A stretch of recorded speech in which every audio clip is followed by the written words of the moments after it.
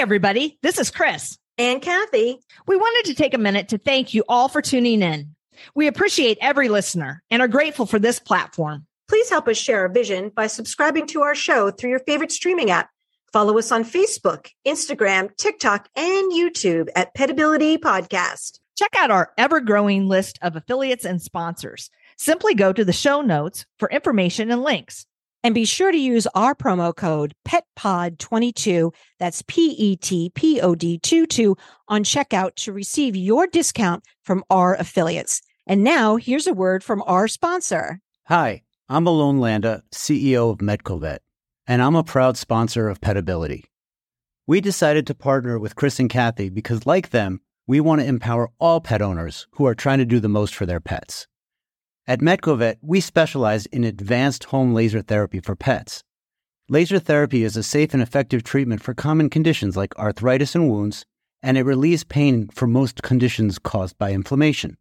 With MedcoVet, pet owners can perform this treatment at home while receiving support from experienced clinicians. If you think your pet would benefit from healing at home, visit medcovet.com, and one of our clinical experts will work with you to determine if home laser therapy is the right fit for you and your pet. Tell them Petability sent you.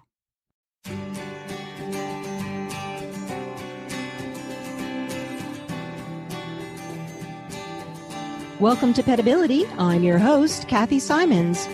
And I'm your host, Chris Cranston. Our podcast provides interviews and information to help your pets live their best lives. Good morning, Kathy. Good morning, Chris. How are you on this fine fall day? It is lovely out. Hey, I hear you have an update. Oh, yes, I do. I have an update for you because people have been asking about Her Royal Highness Penelope the pig, right? Because they've seen her on our Instagram. If you haven't seen little Penelope, who we've been working with, you've got to go to our Instagram page at Petability Podcast, and you can see her doing all kinds of tricks. She is doing fantastic. And this is my first experience doing rehabilitation with a pig. And, it was a fabulous experience, Chris. The collaboration was wonderful. I love Princess Penelope, Her Royal Highness Penelope. And when she saw me, she was really excited to see me. She started pulling out her tricks. She started doing her spins. So she's doing really well. So thank you for asking everybody who's inquired about my friend Penelope. She's doing fantastic. Right. And if Her Royal Highness gets cumbersome, we can just shorten it to HRH. HRH is what we'll refer to her as. Yeah. But she's a rad pig. She is. And it's just really brought me into this whole thinking about pigs and their intelligence level and how smart, Penelope was. It's not that I didn't expect her to be smart, but she's really, really a smart little creature. So respect to my friend HRH. Well, should we get to it? Because we have another fabulous guest on our show today. Yes. Yes. Do tell. So we invited Courant-Morgan to talk to us today about punishment and its fallout. And that may sound like, gosh, what a downer topic, but I think we're going to be enlightened a lot and realize what we may be doing, inadvertently as pet owners that could be defined as punishment and how we might recognize that and correct that. So I'm super, super excited to learn from Ran. Me too. I kind of was thinking about my own behavior when training my dog, and I'm wondering if some of the things I'm doing are sort of inadvertently sort of punishing him. And when I say punishment, I don't mean like I'm pinching him or hitting him or squirting him, but maybe even these like little noises that I make, like when he's doing something I don't want him to do, and I go, Oh yeah. Yeah. Is that inadvertently? Yeah. By the way, that doesn't work. I don't know why I'm doing it. Well, but it sounds punishing to me. That is not music to my ears. So right. It's not, and I'm wondering if I'm inadvertently sort of, punishing him and maybe teaching him to maybe avoid me making that noise rather than actually teaching him what it is I want him to do. So I'm really excited to talk with Rand today. Exactly. So Rand began working with dogs professionally in the year 2000. Working with people to help them find success with their dogs is where Rand's interests in dog and human behavior change happily converge. And I've seen this in person because I've had the pleasure of working with two of Rand's dogs from a physical rehabilitation perspective. And it is amazing to see Rand at work. They are a board certified behavior analyst and licensed applied behavior analyst. They have worked to apply the science of behavior in a range of settings, but their passion has always been supporting individuals in changing behavior so that they and their families can live their most successful lives, whatever that means for them. So in reviewing the website, I thought it rang loud and clear where Rand and their business partner really shine in terms of empathy and compassion for the pet owner and meeting that pet owner where they are with their pet to find success. So welcome, Rand. Welcome, Rand. Thank you. I'm so happy to be here. Anything I missed? Anything you want to share before we get right into it? No, I was just loving hearing you say all those nice things about us. And I love that that comes through because we put so much work into conveying what we're hoping, and that we really come to this work from a perspective of supporting people from wherever they're coming from. Yes, I thought that definitely, like I said, was obvious when I read the info on the website. But of course, I knew that from working with you personally as well. So anywho, let's get right into it. What is punishment? Our topic today is punishment, and it's something we don't really hear. It's kind of like a taboo word, right, these days. So why are we bringing this up? What is punishment? Yeah, that's a great question. And let me give a little bit of background here. Part of what I have started to notice is sort of a lot of people who are trained in positive reinforcement seem to have the information that punishment is bad, but it also seems like a lot of the programs that positive reinforcement trainers go through don't necessarily talk about exactly what it is, what its outcomes are, and what to look for in a dog who may have experienced it. And so I just started to notice that even when we're training fully positive reinforcement, right, there can still be gaps in meeting the needs of our clients. So as you said, let's start by defining punishment. The technical definition of punishment, and then I'll break this down after I say all the nerdy words, is a stimulus change immediately following a behavior that decreases the future probability of that behavior under similar conditions. Again, that was a lot. And I will repeat it. I will repeat it just in case people's heads are spinning, and then I will break it down to less nerdy terms. Awesome. So it's a stimulus change immediately following a behavior, resulting in the decrease in the future frequency of that behavior under similar conditions. So that stimulus change might be adding something to the environment or removing something from the environment. And I don't know how deep to go into behavior change generally, but that would be the positive or negative. So when we talk about positive reinforcement, that positive means we're adding something to the environment. Negative would mean we remove something from the environment. So just like there's positive reinforcement, there's also negative reinforcement, and then there's positive punishment and negative punishment. So that stimulus change, adding or removing something immediately following a behavior. So whatever behavior we're looking at, that consequence has to happen immediately after that behavior.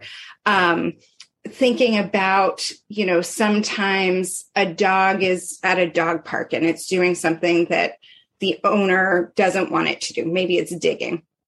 So the owner calls it over and the dog comes, and then the owner removes the dog from the park. That has not necessarily punished digging, but it likely has punished coming when called at the dog park. So the behavior is coming when called, approaching the owner, and then the consequence is leash goes on, leave the dog park. Yeah. And that's such a common example, especially with recall, where people call their puppies away from something, the puppy comes, and then the owner does what they think they should do because of that challenging behavior. And that challenging behavior, digging, jumping, biting, whatever the behavior is, doesn't necessarily change, but the coming when called does.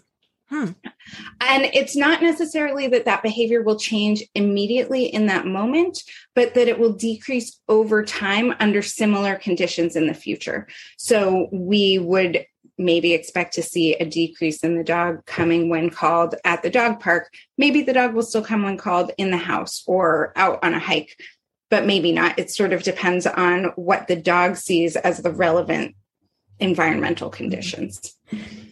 Rand, let me ask you this. So when we're talking about positive and negative, we're actually using it sort of as an adding and subtracting. We're not necessarily saying something's positive, like you're getting a cookie, or negative, like I squirted you with water. It's actually taking something in or adding something in. Exactly. So some examples of punishment, and I'm not saying that I would use these, but some common examples of positive punishment that we hear about might be, like you said, spraying a water bottle, adding a shock. So if someone's using an e-collar or a shock collar, there are a number of names for it.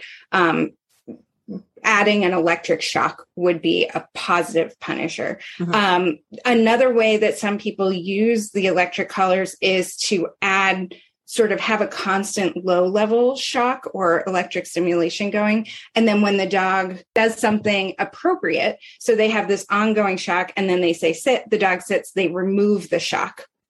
Okay. So that is an example of negative reinforcement. We might increase sitting, but obviously, I hope it's clear that that's not a pleasant experience for the dog.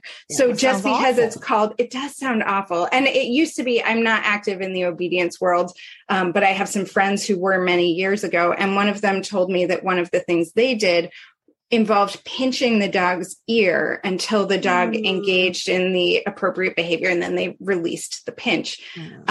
So that's negative reinforcement. Negative punishment would be removing something contingent on a challenging behavior. So if this is not how I would treat something, but one example of this is maybe a dog is chewing on a shoe, and so you take the shoe away. Now that could also be management, but removing something contingent on a problem behavior. Maybe the dog is eating a bone and growls at another dog walking by. The person might then remove that bone contingent on the growling. And that could be punishment, though I would expect to see an earlier growl or other behaviors emerge in the future that would likely not fix the problem. Yeah. And maybe we can talk about, maybe we can break it down and talk about, how dogs learn. I know that like we talked about, there's sort of a consequence for their behaviors. And I know that there's sort of these 4 quadrants of learning. Maybe we could break that down a little bit, Rand. Yes. So, and I will say, as a behavior analyst in the field of behavior analysis, I've never heard anyone mention the 4 quadrants, but it's something that I hear a lot in the dog training world. So it is interesting to see where there's overlap and where there's not. But we are talking about the same 4 things. So those are positive reinforcement, negative reinforcement, positive punishment, and negative punishment. So reinforcement is when a stimulus change following a behavior results in the increase in the future frequency of that behavior.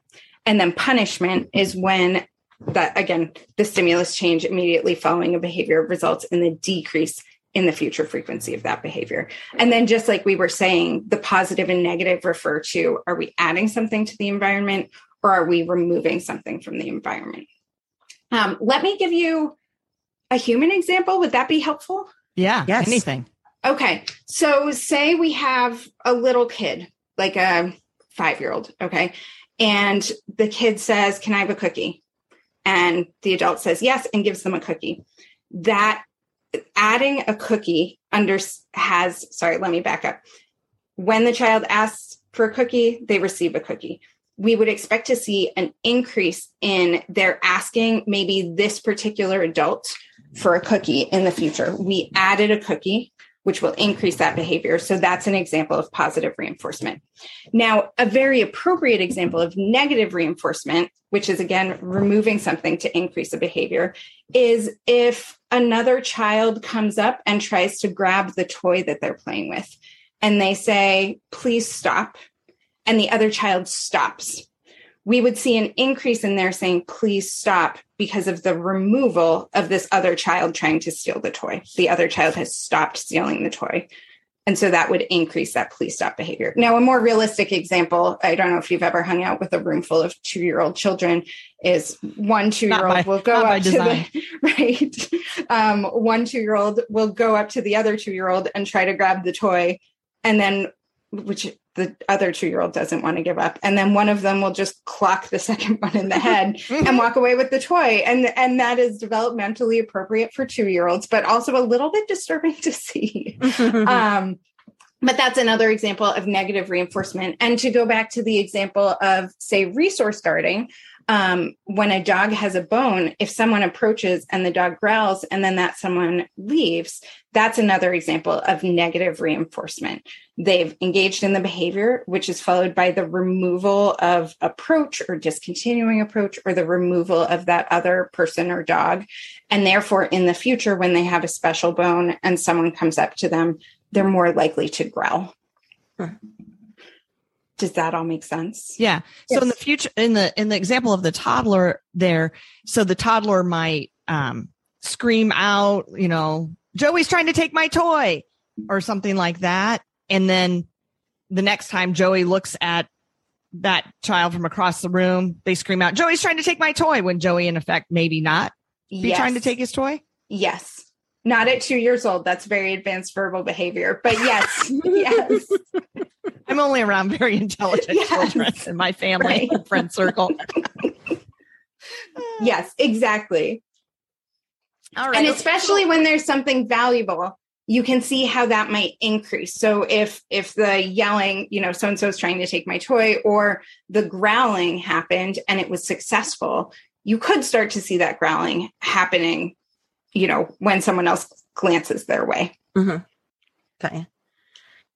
Is there, I feel like there's a sort of almost a little line here between old school and this newer way of training that we're doing that seems a lot better, obviously. But has it been scientifically sort of proven too that that punishment has a fallout? Can we prove that? Yes. I was actually, right before this, I was reading over all of the studies that are listed in, let me see what this is called. The American Veterinary Society of Animal Behavior just updated their position statement on humane dog training. It is a beautiful read. I went through it and I was just like, yes, everything. Yes, this is all wonderful. And at the end, they have citations of, it looks like 21 different citations, including some studies. It looks like almost all of them are studies, a couple of books suggesting that, yes, rewards-based training, reinforcement-based training is absolutely better for everyone involved. Rand, let me ask you this, because I had mentioned this in our introduction about me making the little noise when he does, and when I do it, it's probably because he's doing something that I want him to stop immediately. But sometimes it works and sometimes it doesn't. And what I'm wondering is, am I actually teaching my dog to just avoid that horrible noise and not actually showing him what I want him to do? So in a sense, he's just like, oh, I'm going to avoid her making that noise, but I don't really know what it is that she wants me to do. I haven't taught him what it is I want him to do. So we're avoiding the punishment versus learning what it is I want you to do. Yes. And I think you have a couple of possibilities here. So one is you're making the noise and nothing is happening is one possibility, right? And in that case, it's not punishment. It's not anything. It's just an annoying noise. And probably not even all that annoying if there's no reaction to it, right? You're just clearing your throat or whatever it is you're doing. So that's one possibility, that it's just nothing. Another possibility, if you are seeing a change in behavior, is that it is punishing that behavior. Now, you would need to see a decrease in the future frequency of the behavior, but that's also not always the simplest thing to describe, because we're talking again about the future frequency of the behavior under similar conditions. So if your dog is, what's an example of something that he might be doing where you would make that noise at him? Oh, he'll run to the gate. He'll run to the gate in the house. So there's a gate at the top of the stairs to go downstairs. And Rand, I'm going to tell this little story that we talked about before we got on the air. about how our dogs are protecting us from invisible zombies that roam the neighborhood, right? You have the same problem. Yes. Especially on Tuesdays, we were saying it's just this like swarm of invisible murder zombies that only the dogs can see. And luckily they are here to protect us and keep us safe and living. And so I really should be thanking him, but occasionally he'll run to the gate to bark at the murder zombies. Yeah. And then I'll go, I'll make that noise.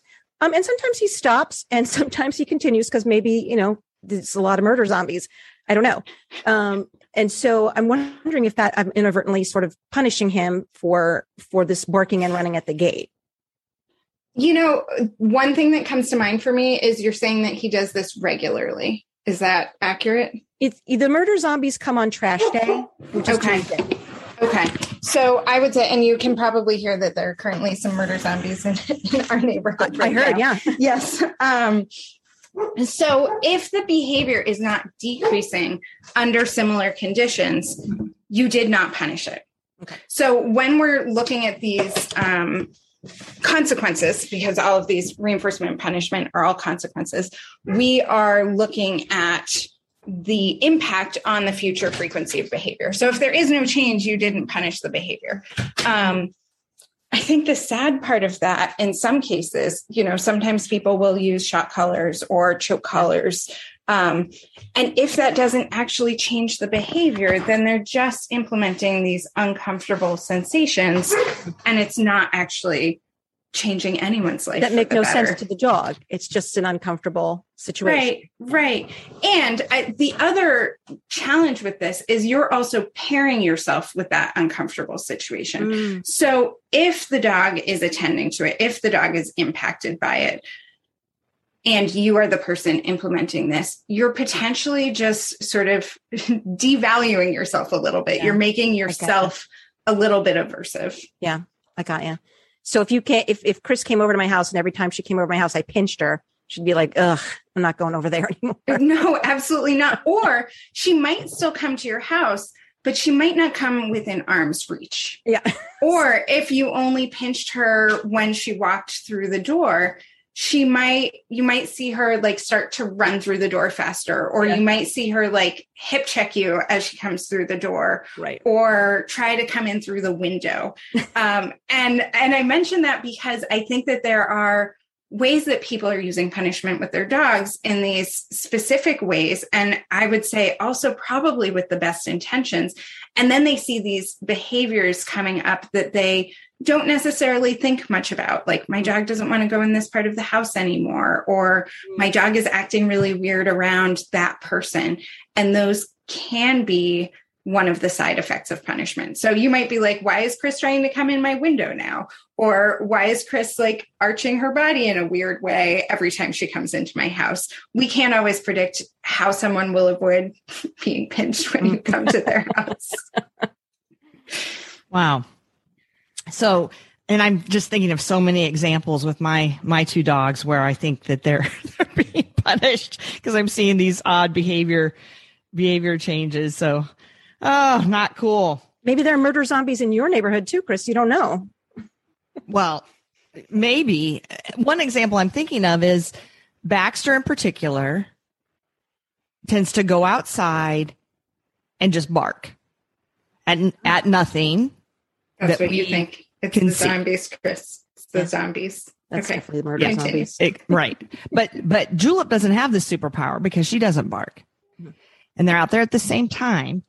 But then, like, we go to the door and, Baxter, shut up, get in here, quiet, blah, blah, blah. And sometimes he'll persist in barking. So then when we go outside, then he runs away, right? Yeah.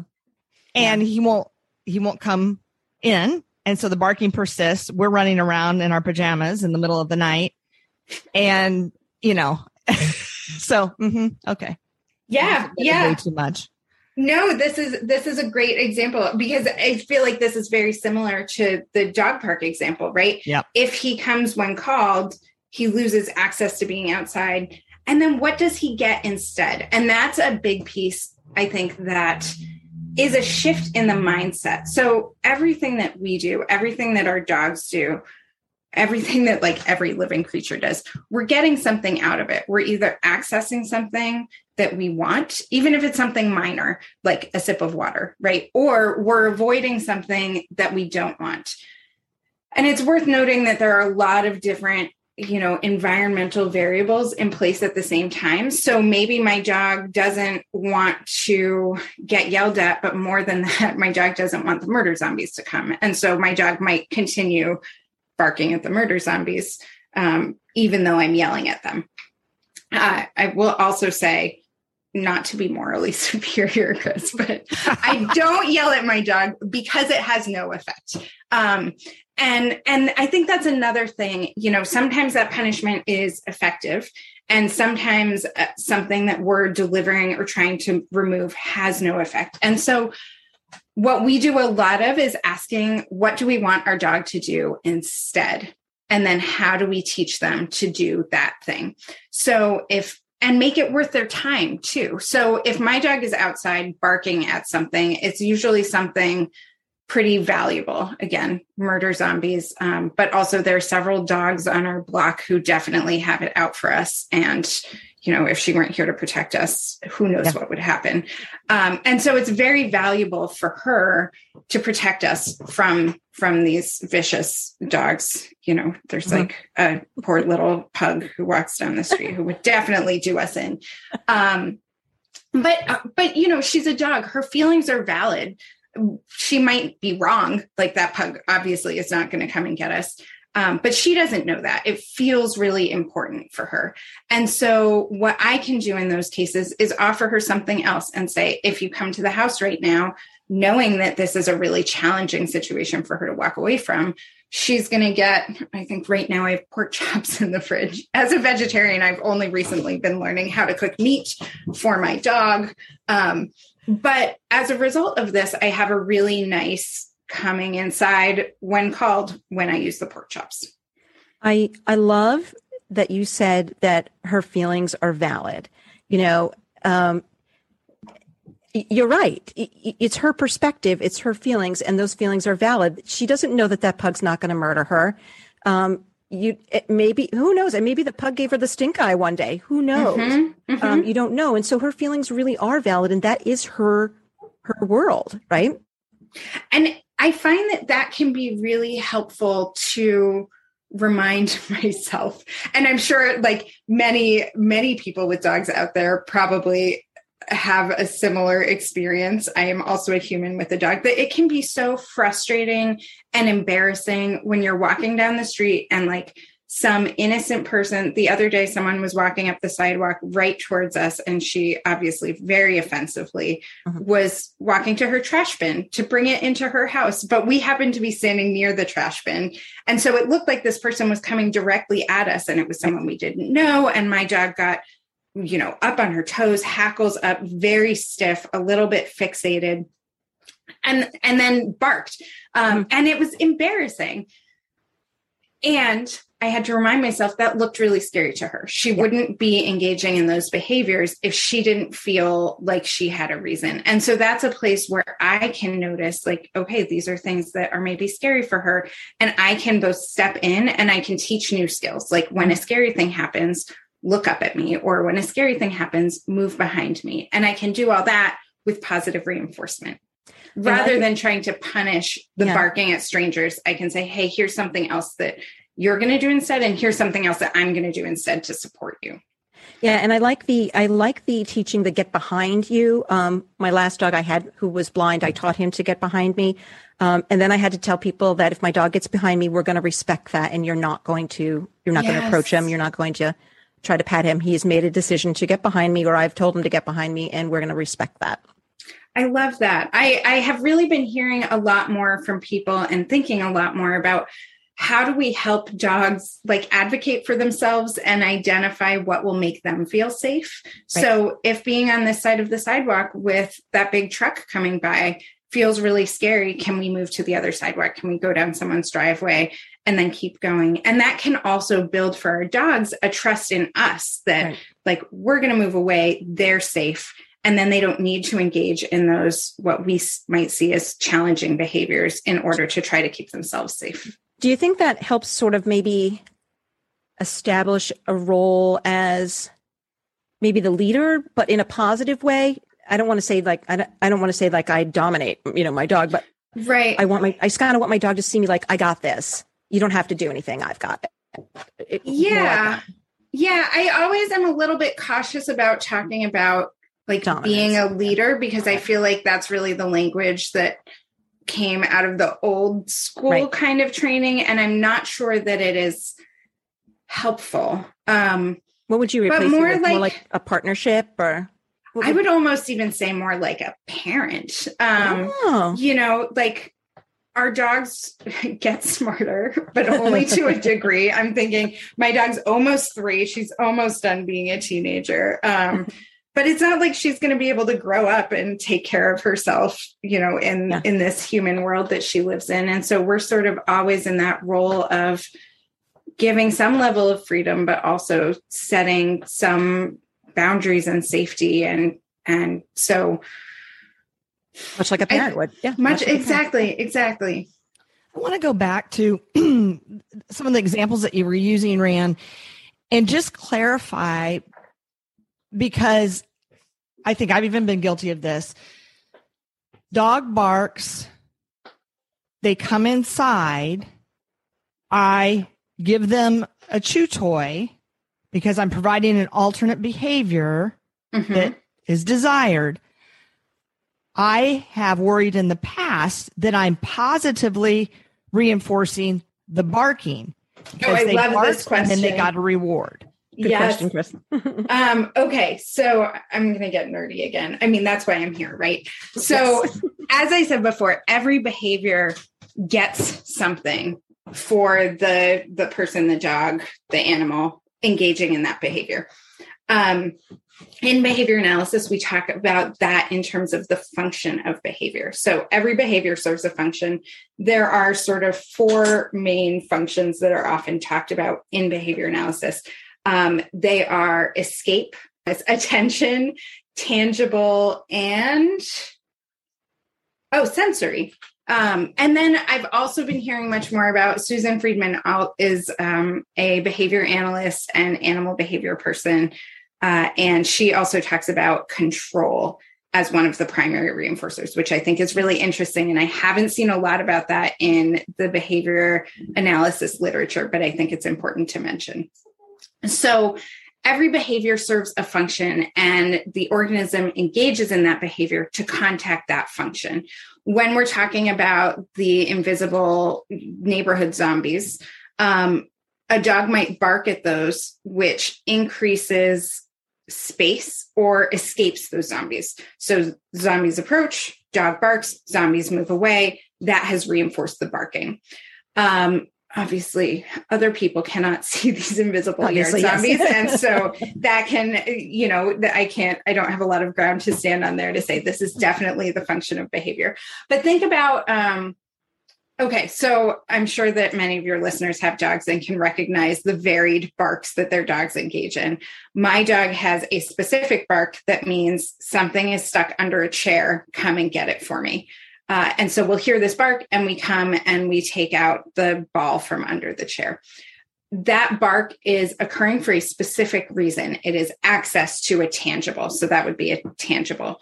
It's entertaining when I go to look under the couch and the cat is there and he's like, I'm not coming out. But I could then call my dog away and give her treats. She's still not barking for those treats. She won't start barking for those treats, but now she's engaging in a different behavior. There are different contingencies in place. And so often feeding to distract, to reorient from a challenging behavior does not necessarily reinforce that behavior, because that's not why that behavior happened.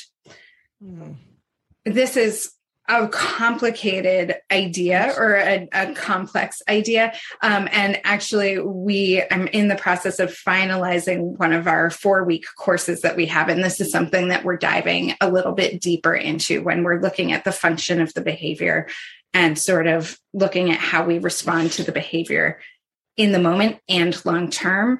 How do we consider the function? And so I would say, no, you're not you're initially not reinforcing that behavior. Now, over time, you might start to see the dog come run to the door or run up to you and bark, or maybe bark at the sky and then sort of turn and look at you like hey, I did the bark. Are you going to call me in? But right. I don't see that very often. I tend to see a behavior change rather than I barked for this thing. Well, and I thought your answer, Ann, was going to be more about the, for us humans recognizing the timeliness of the reinforcer. So in my example, dog is outside barking, dog comes in, gets treat. So the reinforcement is actually for coming in and being quiet inside. Yes. Also very true. Yeah. So yeah, to the dog, because they break things down so moment to moment, they're getting that reward for the desired behavior versus putting it together like, oh, I barked and therefore, yes, 2 minutes later, I get a treat. Yeah. How do we recognize in ourselves when we're inadvertently punishing some behavior in our dog? And how would you suggest that maybe we correct that methodology? I do a lot of asking, what am I trying to do in this moment? If the answer is I'm trying to get my dog to stop doing X, then you are trying to punish the behavior, because punishment is, again, any consequence that decreases the future frequency of that behavior. So in those moments, how can you flip that around to be, what do I want my dog to do instead? And then we can say, how do we either teach that behavior or how do we reinforce that behavior? This is not a final product, but I'll give you an example of something I'm working on with my dog. Because in addition to the yard zombies, she is, and I will say she's wrong about this, but she doesn't know that. She has major concerns about people walking on the sidewalk in front of our house. Yep. They might be coming to kill us. They might just be going for a walk. She doesn't know. Yep. And so she sits in we have this bay window that overlooks the sidewalk, and she sits there and she barks at people going by. Not every person, it's not super consistent, but it's pretty intense when it does happen. And it's something that that people in my household would like to happen less. Mm-hmm. So instead of saying, how can I decrease her barking? What is maybe an alternative behavior here? It is sitting and watching people go by quietly, just watching people go by. She has such a strong history of barking at people sitting in the window seat that I have not had good luck with reinforcing sitting quietly when people go by. Mm-hmm. She just has such a history there. And so now when I hear that initial bark, I'm calling her over to our front door, which looks out to the same area.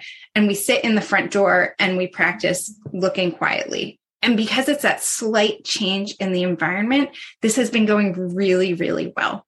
So we might have a behavior that is challenging in one set of conditions, right? Earlier, I said with both reinforcement and punishment, it will increase or decrease that behavior under similar conditions. And so one thing that can be helpful is looking at, is there a way to tweak these conditions while teaching this new behavior or reinforcing the new behavior? So I'm going to kind of put a bunch of questions in one, and because I think we've kind of touched on this, but, obviously we've discussed that we may inadvertently be punishing, and we're, certainly not, that's not our intention.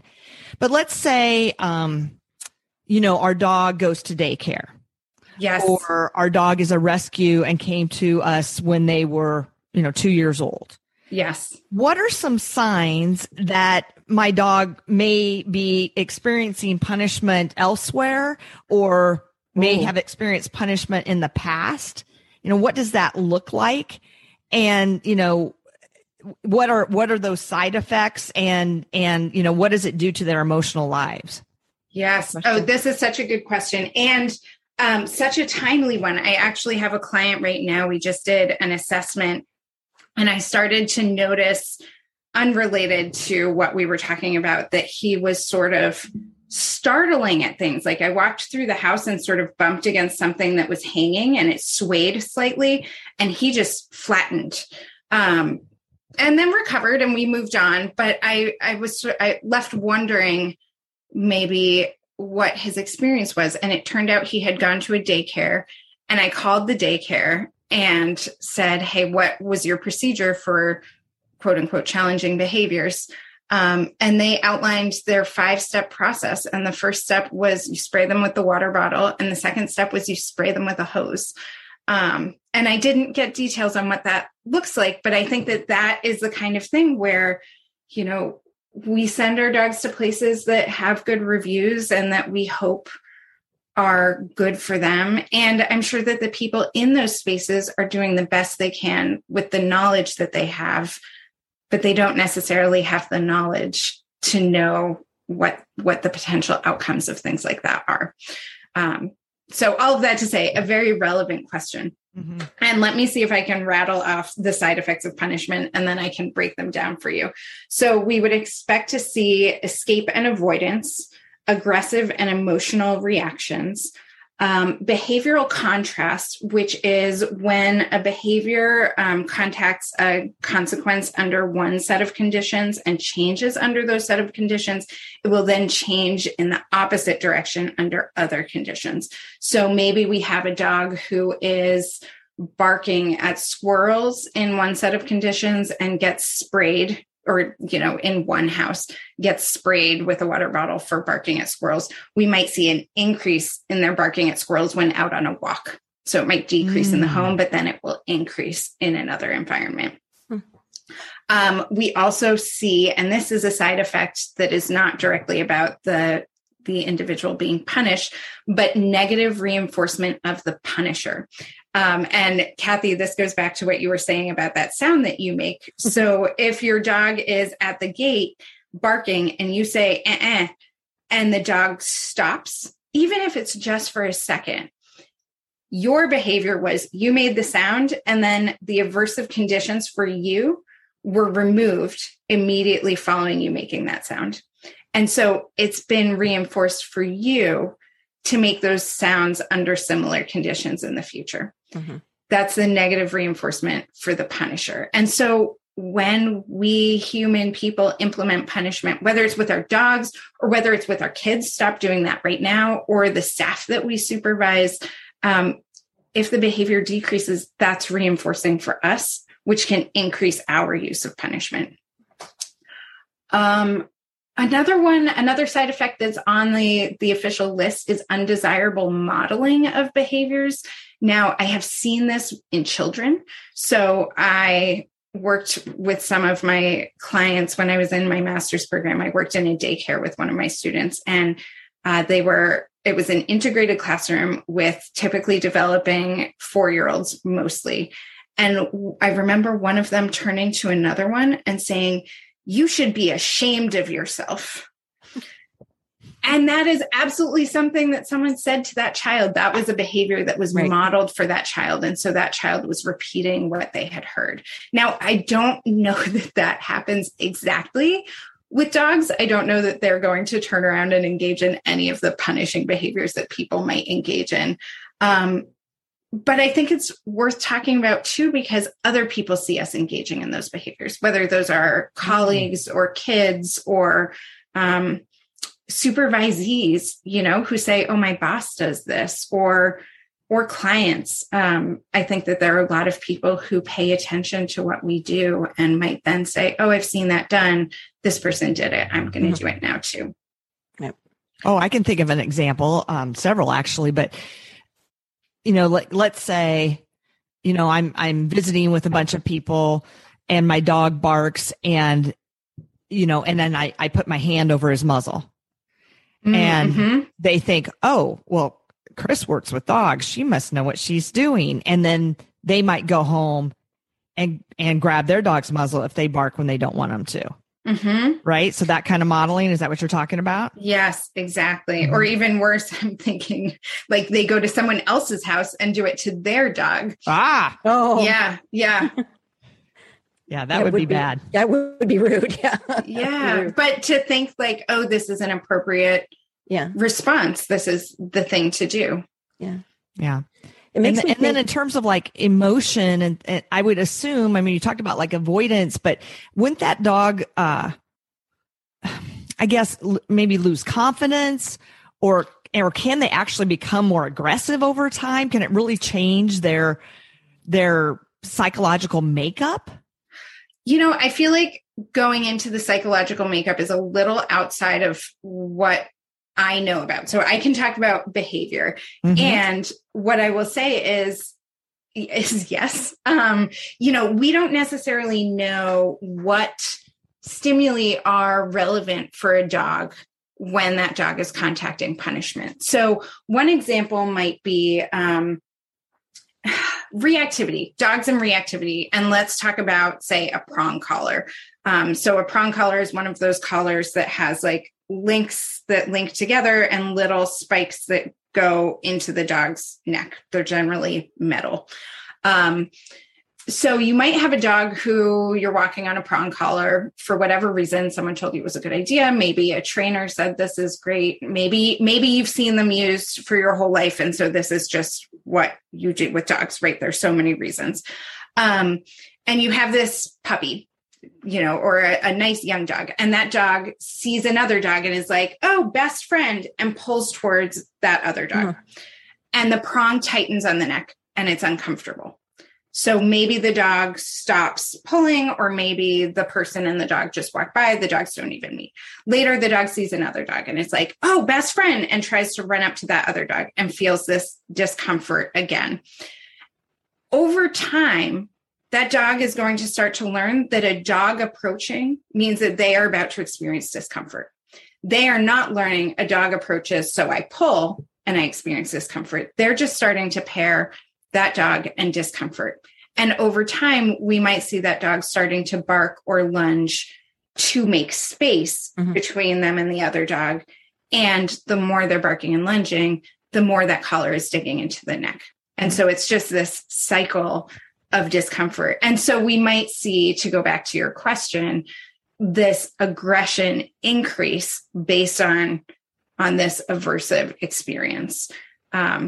And I don't know how much to talk about emotions here. Like in what I'm envisioning, I'm picturing a dog that's like up on its toes and its hackles are up and its tail is stiff. It's not a relaxed and happy dog. But I think that different people might look at that and sort of assign different emotions to it. Yeah.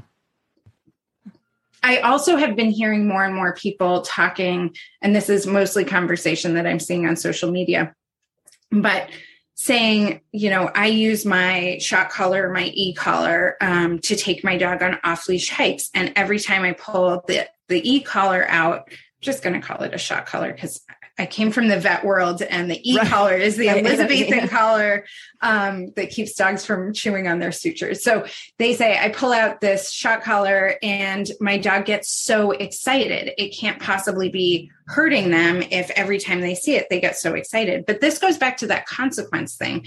If you pull out the collar, put it on the dog, and the next thing you're doing is leaving the house and going to somewhere that they like, of course they're excited to see that. Mm-hmm. Now, when do they get the actual electric sensation? When do they get shocked? It might be in the presence of other dogs. I mean, I think people sort of decide what they're shocking for. I don't know what the answer is, but of course they're excited. Wearing the collar means they get to go for a walk in the woods. They don't necessarily make the connection between that is the thing that shocks me. Mm-hmm. So what are they making that connection about? What were they looking at that moment that they got shocked? Was it a person on a bike? And now they're going to engage in behaviors in the future to make people on bikes go away. Was it a tree? Was it the person? It could be anything. And we just don't have control over what is the dog attending to in the moment that they're contacting this aversive stimulus. So Rand, how can we as owners mitigate the fallout of punishment? Yes, I love this question. And this is one of the other things I do is I teach graduate students in their master's degrees. And this is a huge piece of what we talk about. So there is also sort of a list for this as well.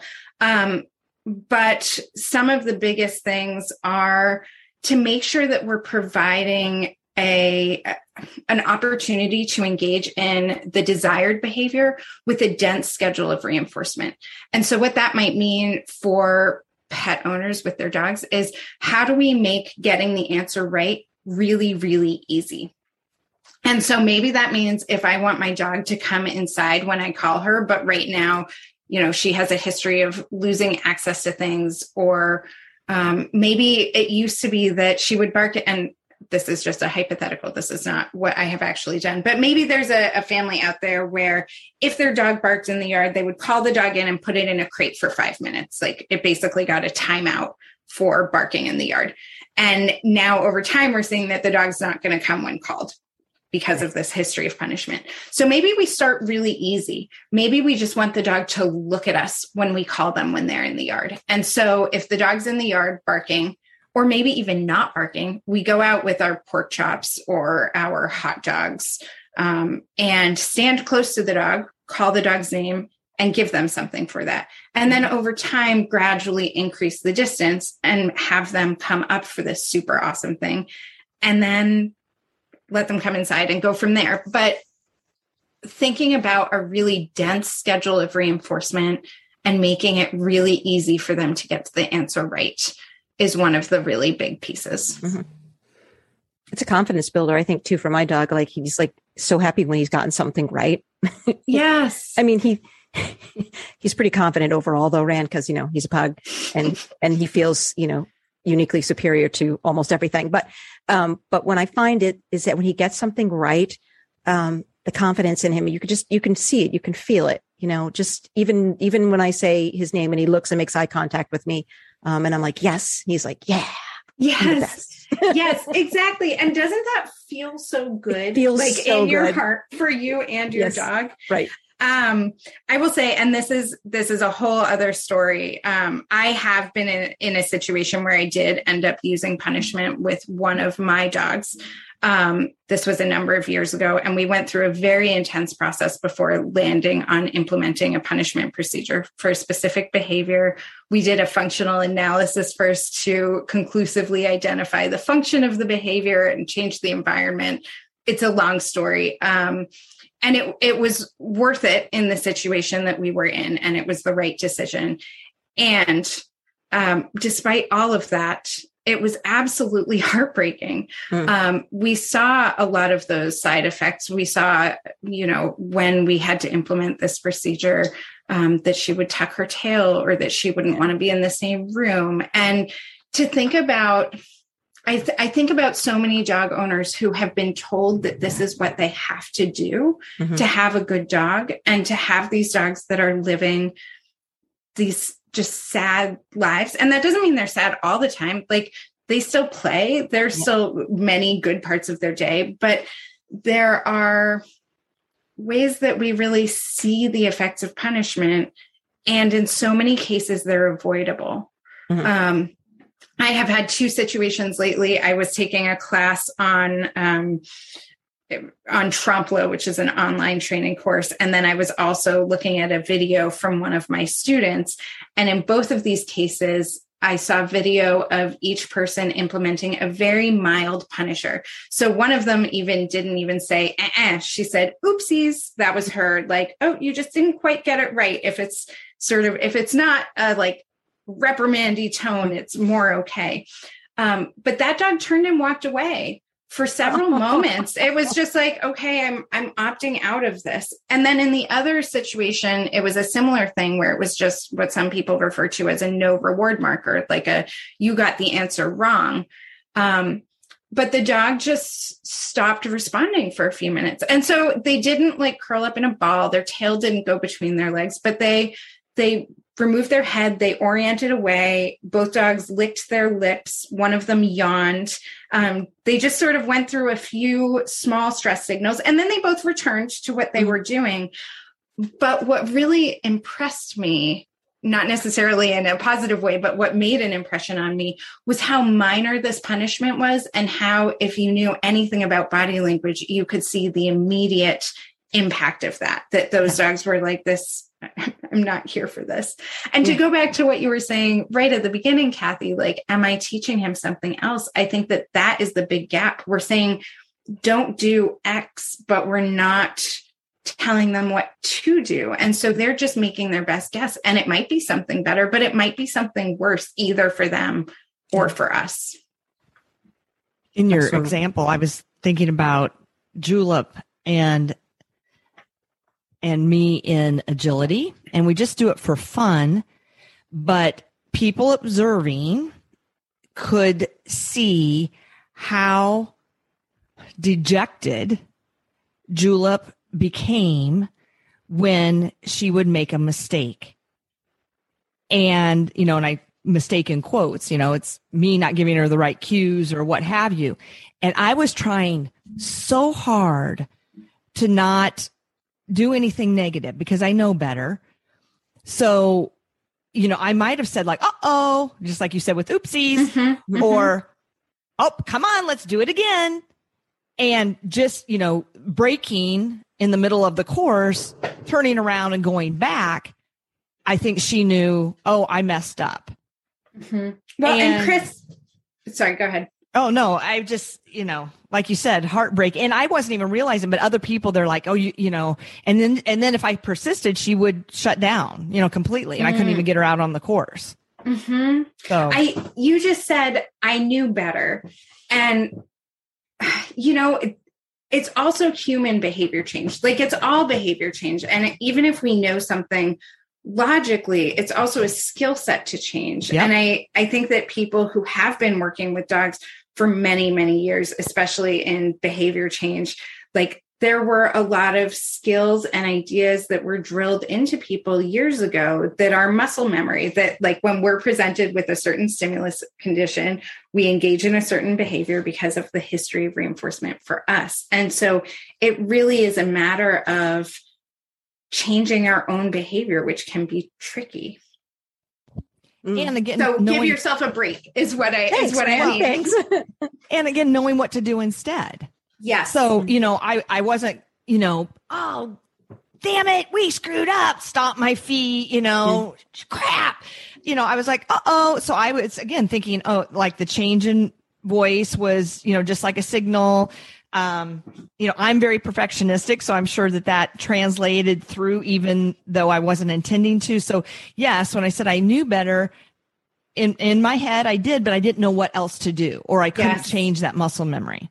Yep. And especially in that moment, I just had a conversation. So the class I took at Trumpla was Control is an Illusion with Sarah Owings. It was a couple months ago. And we ended up having a conversation about like mat work. So a lot of people will teach a stay on a mat. And then what do you do if your dog gets up and leaves? Or makes another, as you said, quote unquote, mistake. And Sarah's answer was you reinforce that and then you change the conditions. And I love that. Like, how can we reinforce whatever's here and then provide a denser schedule of reinforcement? That's a nerdy term, but basically more reinforcement. So if we were only giving one cookie a minute, maybe we now say, okay, how can I give a cookie every 10 seconds for the next few practices? Like, how can we make this really easy and really worthwhile for our dog? And I have not done agility in years, but I'm thinking maybe wherever that mistake was, we pay extra well and try that piece again, or play for a moment and then go back and start in that minute. But you also make a good point that like, you maybe need a plan beforehand for what am I going to do if they mess up that will keep them happy. And I think that that's a big piece of what my training has started to focus on is like, how can we make sure that our dogs are really happy engaging in this training? And then that also makes people happy to see their dogs happy. That's the whole reason we have dogs, right? Planning for contingencies. Yes. Right? But I learned a lot here about things that I can do with Mac. And he's so eager to learn and so happy when he's done something that, just boosts his confidence. And we've talked about this many times on many, many podcasts about why should I be concerned with my dog's confidence? Well, we should be. It's a quality of life issue. We should be concerned with our pet's confidence. Yes, I love that. So, Ran, is there one last thing that you want to leave our audience with, a pearl of information, a success story to just kind of sum things up? You got the floor. Wow, this is a great question. And I think I even prepared for this question and have completely blanked on what my beautiful answer was. But I think that one thing I see in many of the pet families that I talk to is a lot of guilt and a lot of concern. I think that people really want to do right by their dog. And I also want them to do right by their dog, right? But I also want people to remember that, we're all doing the best we can with what we have. Mm-hmm. And when we learn more, we can do better. But that we can't beat ourselves up for the things that we did 5 years ago or 2 years ago or last week if we didn't know better, right? And so we can keep planning and keep looking at what our dogs are telling us. I think that there are more and more resources out there about body language, and people are learning more about body language. And they're like, oh, I didn't realize my dog had been so stressed by this thing for the past few years. I feel terrible. And don't feel terrible, but recognize it now and look at what can we change to help your dog be happier in the circumstances that you all live in together. Perfect. To your point, and this is what I was trying to say in the intro, I think that as pet owners seek out services, finding that good fit, a trainer or somebody that's helping you to live a better life with your dog should not make you feel badly or guilty or shame you in any way. And yes. And I think that's what you and Stephanie are really trying to do with the Dog Behavior Institute is, figuring this out and providing solutions, and let's just move forward from here. And I think people are afraid oftentimes to even seek out services. They know they need help. They know things aren't working. They know that their dog is not maybe behaving in the way that they wish, but they're afraid to take that step because of the potential repercussions. Right. And it can be so embarrassing. Also, when your neighbor is like, well, I've had dogs my whole life, and have you tried whatever, random advice? It can just be hard and embarrassing to know who's qualified, what to look for. And like you said, I think a lot of people don't realize that it should feel good to train your dog. It should feel like a team that is on your dog's side and is on your side when you're working with a professional. And I hope that we're able to provide a whole lot more of that. Absolutely. Thank you, Rand. That was fantastic. I learned so much. As we're wrapping up here, Rand, can you tell people where can they find you? Yes. So the dogbehaviorinstitute.com is our website. We also have a Facebook page and Instagram, also the Dog Behavior Institute. And then when I'm feeling a little bit less professional about representing our company and I just want to rant or post pictures of my dog or other nerdy behavior things, I'm on Instagram at Rand Talks Dogs. Wonderful. Nice. Thank you, Rand. And I know, Rand, that you're local to Kathy and me, and you serve the greater Boston and Worcester County areas in person out here on the East Coast in New England, but you're also serving folks remotely via online classes, as well as, are you doing like Zoom sessions? Exactly. Yes. So we currently see clients online for all of our packages. And then we are also in the process of rolling out several 4-week courses. So one of those will be entirely on punishment and looking at the fallout of these things. So it's not a how to use punishment by any means, but it's what are we talking about? Where do we see it come up? And how do we make sure we're not using it? As well as, if you really, really, really, really think that you need to use it, maybe what are the considerations and the many, many steps that you should take before getting there. And then before that comes out, we have another course that should be rolling out. We had planned for the summer, but I'm hoping 2021 at this point on, it's called Beyond the Quadrant. So talking about those 4 consequences, but then also what are some of the other very important principles and ideas that we need to take into consideration when we are working in behavior change. It sounds awesome. We'll put that in our show notes. Chris, yeah, and Rand, one other thing you had mentioned early on about a paper that you were reading recently, today, maybe. Can you provide the info on that if people wanted to access that? We can also put that in our show notes. Yeah, so it is the American Veterinary Society of Animal Behavior Position Statement on Humane Dog Training, so AVSAB. And it is a beautiful statement, again, with lots of citations and books and a good reading list as well. Awesome. Yeah. Cause we have, professionals that tune into our podcasts as well. And I think that, any information that we can share is certainly helpful. So thank you for all of your time today. Thank you for joining us. We hope you enjoyed our show. Follow us on Facebook or on Instagram at Petability Podcast. For more information about Kathy's books and living with blind dogs, please go to enableyourpet.com. Thank you, and please tune in next time.